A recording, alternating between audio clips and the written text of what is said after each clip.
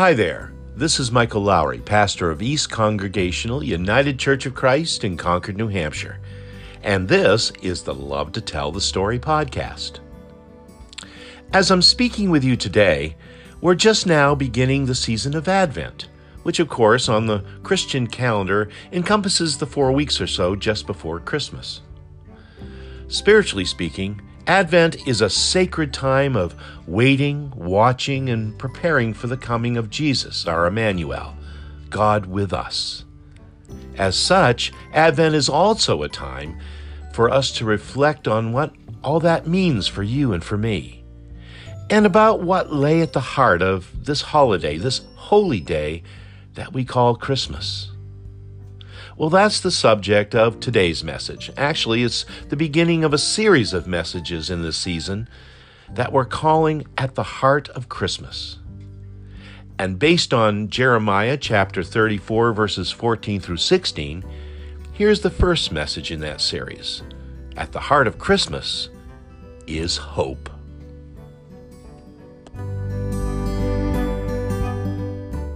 Well, as we have been saying throughout this worship this morning, is that it is the first Sunday of Advent.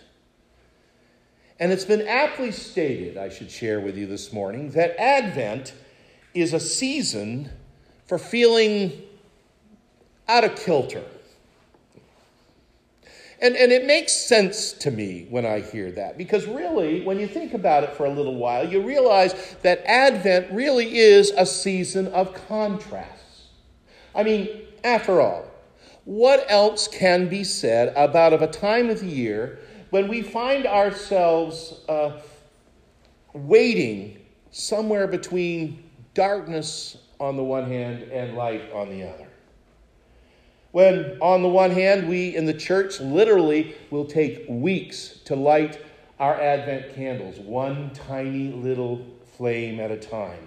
And yet the rest of the world, well, they've already long since engaged in holiday light fights, complete with 20-foot tall illuminated inflatable Santa Clauses, which are great, but a little bit different than what we do here. It's a time when our liturgical color is purple. And everything else, everywhere else in the world right now is red and green and silver and gold. Who decided that? It's a time when sacred music, well, it tends to be in the minor keys, shall we say. It's low and slow and reflective. And this is while even the airwaves are being filled to overflowing with sounds of Santa and Rudolph and Mariah Carey. It's a time when waiting and watching stands in stark contrast with a month-long season of running around, hurrying to get things done, trying to get everything in on time. Yes, Advent for us is a season of contrast, but more than simply a matter of rushing the season, and much more seriously now, I would suggest to you that the season of Advent is a time in which we find ourselves, in the words of one Ann Stewart, a professor at Princeton Seminary, caught between, she says, joyful expectation and the harsh realities of the present condition, all while we wait for a promise to be fulfilled. So that, I suppose, is ultimately what becomes so challenging about Advent. Because even as we spend these days waiting and watching and preparing for light coming into the world in the guise of a child in a manger, we are painfully aware that in this world we are still, to use the words of Isaiah the prophet, we are still walking in darkness. We still are a people who live in a land of deep darkness.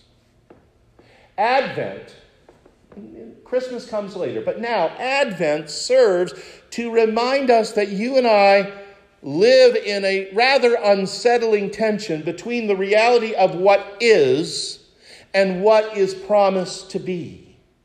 And yes, getting back to what I said earlier, that has a way of throwing us off kilter. Because how are we supposed to live in glad expectation of a righteous kingdom to come when all around there is fear and foreboding, there's conflict and confusion, and there's a roaring tumult of a world that's caught up in all kinds of sorrow and death and destruction? Advent, writes Trajan McGill, finds us right here, right now, in the thick of it all. And knowing all that to be true, still, in the midst of all of that, friends, what did we do here this morning? How did you and I presume to enter into this sacred season of waiting and watching? We lit a candle. We had the utter audacity this morning to have Chris lead us in lighting a candle of hope. And not only that, with prayer and song, and after the manner of the prophet Jeremiah in our text for this morning, in the face of everything else that's going on in this crazy, confused, conflicted world, we have today boldly proclaimed, "The days are surely coming, says the Lord, when I will fulfill the promise I have made.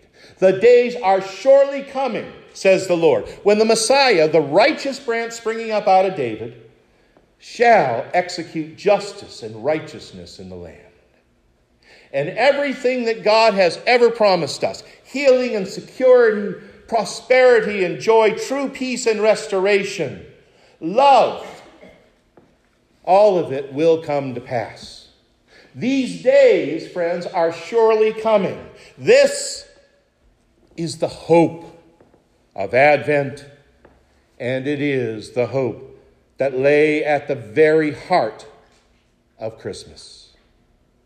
Hope that is even now finding its fulfillment in the coming of Jesus Christ, our Emmanuel. Hope that changes everything.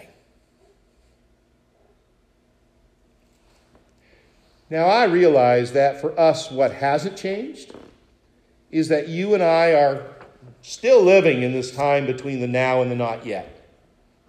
And for us to say these words, "Surely the days are coming," is also to suggest, to say right out that those days are yet to come. And perhaps even feel to us like they're still far, far away in the future. But knowing that, that's how we can also say this is where true hope comes in. And why I think it's important to enter into this season hearing this promise in the context of Jeremiah's story. You see, as we're picking up the readings this morning that Chris shared with us, Jerusalem, you see, has been completely devastated in the Babylonian invasion. This is somewhere around, I think I read 657 BC, which means it's close to, or 587 BC, excuse me, and it's about over 600 years before the birth of Christ. And in this invasion, the people of Israel have been scattered from their homeland. They have been living life in exile, and literally, friends, understand that just about everything regarding their way of life and faith has been completely overturned. Not entirely unlike what we are reading about today, where that part of the world is concerned. Something else we ought to realize, too, is whatever we might think when we hear this story from Scripture, what it must have looked or felt like for these people, we need to accept and understand it was much, much worse than anything we can imagine. We need to picture cities all burned out and littered with dead bodies and slaughtered animals throughout a devastated countryside. We need to see in our mind's eye the entire city and the temple in ruins. God's judgment has begun to fall, writes preacher and writer, the Reverend Stan Mast. So there is death and terror, deprivation and sorrow everywhere. And as for the prophet himself, as for the man whose word from the Lord and unto the people is central to this story, as for the prophet himself, Jeremiah is spending this time, these days, languishing in a squalid prison cell. And this is the result of, Jeremiah being Jeremiah. We talked about this quite a bit at our Wednesday Bible study this past week. And one of my favorite quotes about Jeremiah actually comes from the late, great Frederick Buechner. He said about Jeremiah, there was nothing in need of denunciation that Jeremiah did not denounce. And of course, when you denounce everything, that inevitably gets you in trouble with the powers that be. And in this case, it was pretty ironic, considering that pretty much everything that Jeremiah had ever prophesied unto the people of Israel and Judah actually did happen. Everything he said was going to happen to Israel had happened. It came to pass. And yet he's in jail for his trouble. So what you have here, basically, at that moment in time, God's judgment had reached its depth. The world was at its lowest point, to say the very least, and all appeared completely devoid of anything, even remotely resembling hope. But then something happened. Something wonderful, something life-changing, something hopeful. Because just when Israel resolved itself to the fact that there was no hope at all, ever and ever again, through Jeremiah, God speaks an unexpected word, and it's a word of hope. Actually, what's interesting about this is that God is actually repeating a promise that he had made before about the restoration of Israel. I will fulfill the promise I made to the house of Israel and the house of Judah. First, he talks about how there's going to be a new covenant, and the law is not going to be written on paper, but it's going to be written in the hearts of the people. And then he goes one step further, and he says, I will fulfill this promise, or the Lord will fulfill this promise. And here says the Lord, I will cause a righteous branch to sprout from the old stump of David's lineage. He will do what's right and just in the land. Quite a promise to be making. Quite a word of hope in such a horrible situation and circumstance. But it gets even better. Jeremiah speaks the word of the Lord and says, in those days, Judah will be saved and Jerusalem will live in safety. And this is the name by which it will be called. This is how it will be known. The Lord is our righteousness. Wow. Now, just as I hope you realize the gravity of this situation, please understand the power of what is being said here.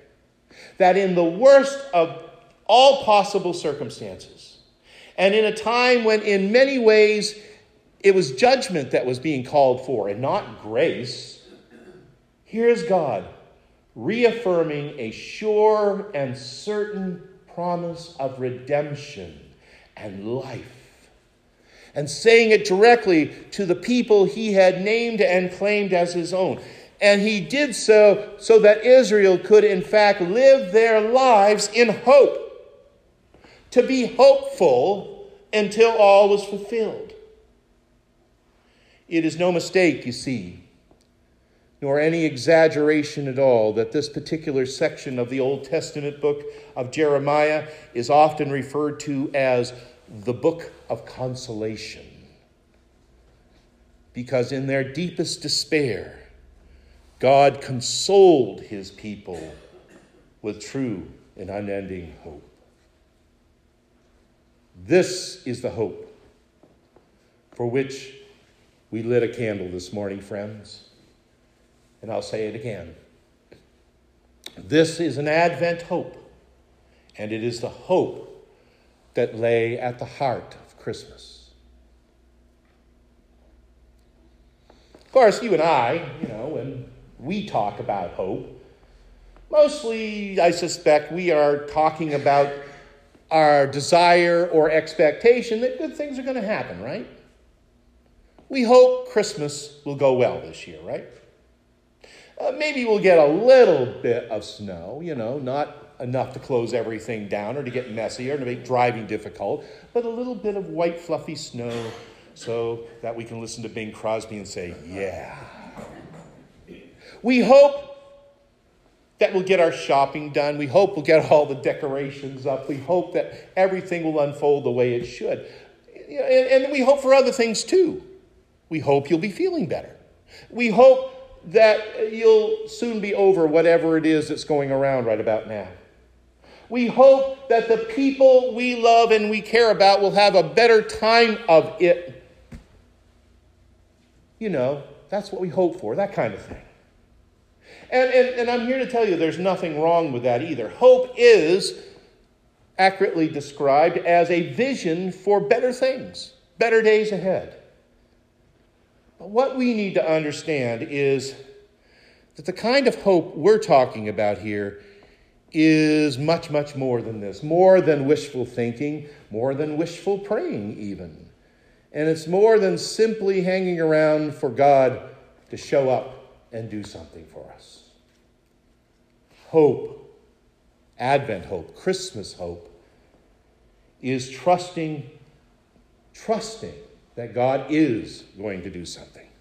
Hope is trusting not only that in God all things are possible, but also, and this comes from Jeremiah as well, that there is nothing too hard for God to do.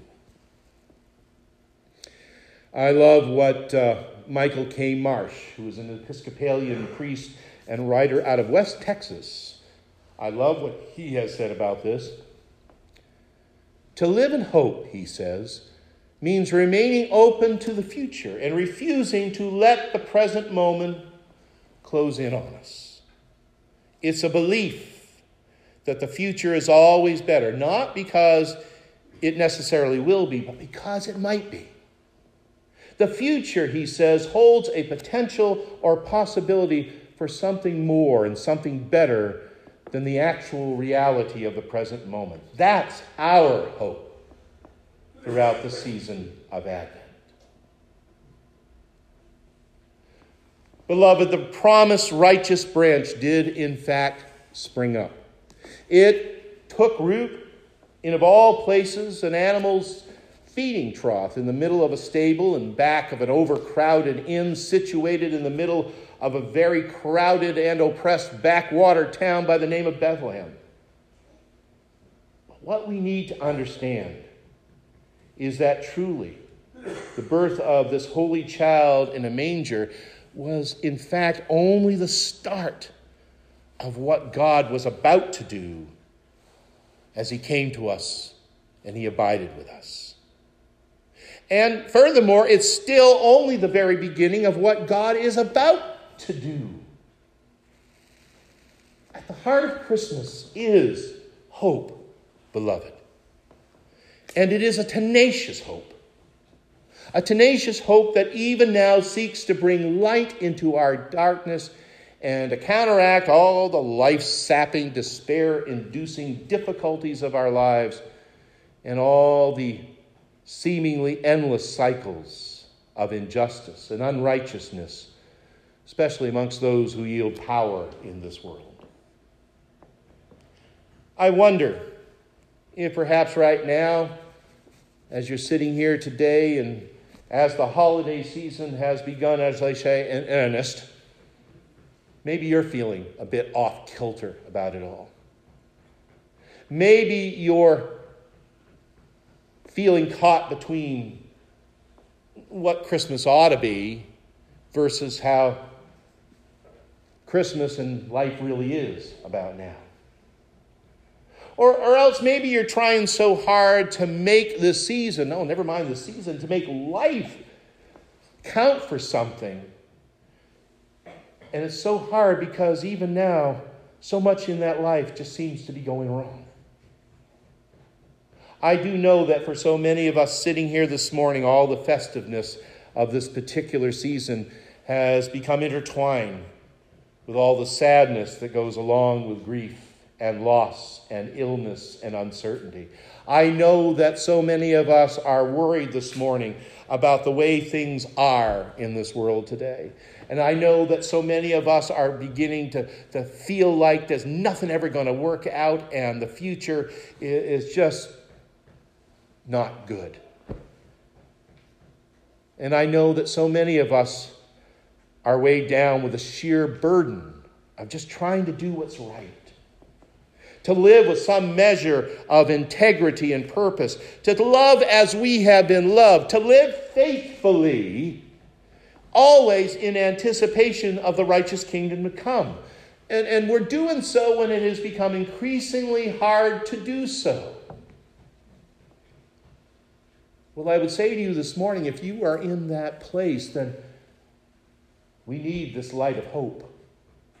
We all do. There are moments for each and every one of us when we need the word of consolation that only the Lord, who is our righteousness, can give. There are times for each one of us, perhaps even this morning, when we need to light the candle of hope so that we can understand to our heart of hearts that whatever else is happening around us right now, surely the days are coming when the Lord will bring to fruition all the promises he has made. That in the midst of the darkest night, the dawn will break. That in the moments of our deepest despair, healing is beginning. It does take place. And in the worst of the world's unrighteousness, God's shalom will prevail. And that finally, after all the waiting, all the watching, all the preparing and getting ready, God's promised kingdom will burst forth, and it will come to us in its fullness. And that soon, and very soon, a righteous branch will sprout. And at Christmas, true Christmas, mind you, a child will be born. Friends, my prayer for all of us today is that we find consolation in those sure and certain promises, and that we be reminded of them this morning as we come to the table of our Lord, as we feast on the bread and share the cup, that we be consoled, that we find hope, and in that we may give thanks to God. Amen and amen.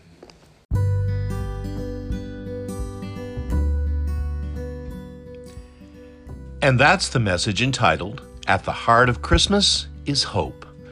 It's part of our current sermon series all about the heart of Christmas, and it was recorded during our December the 3rd service of worship at East Church.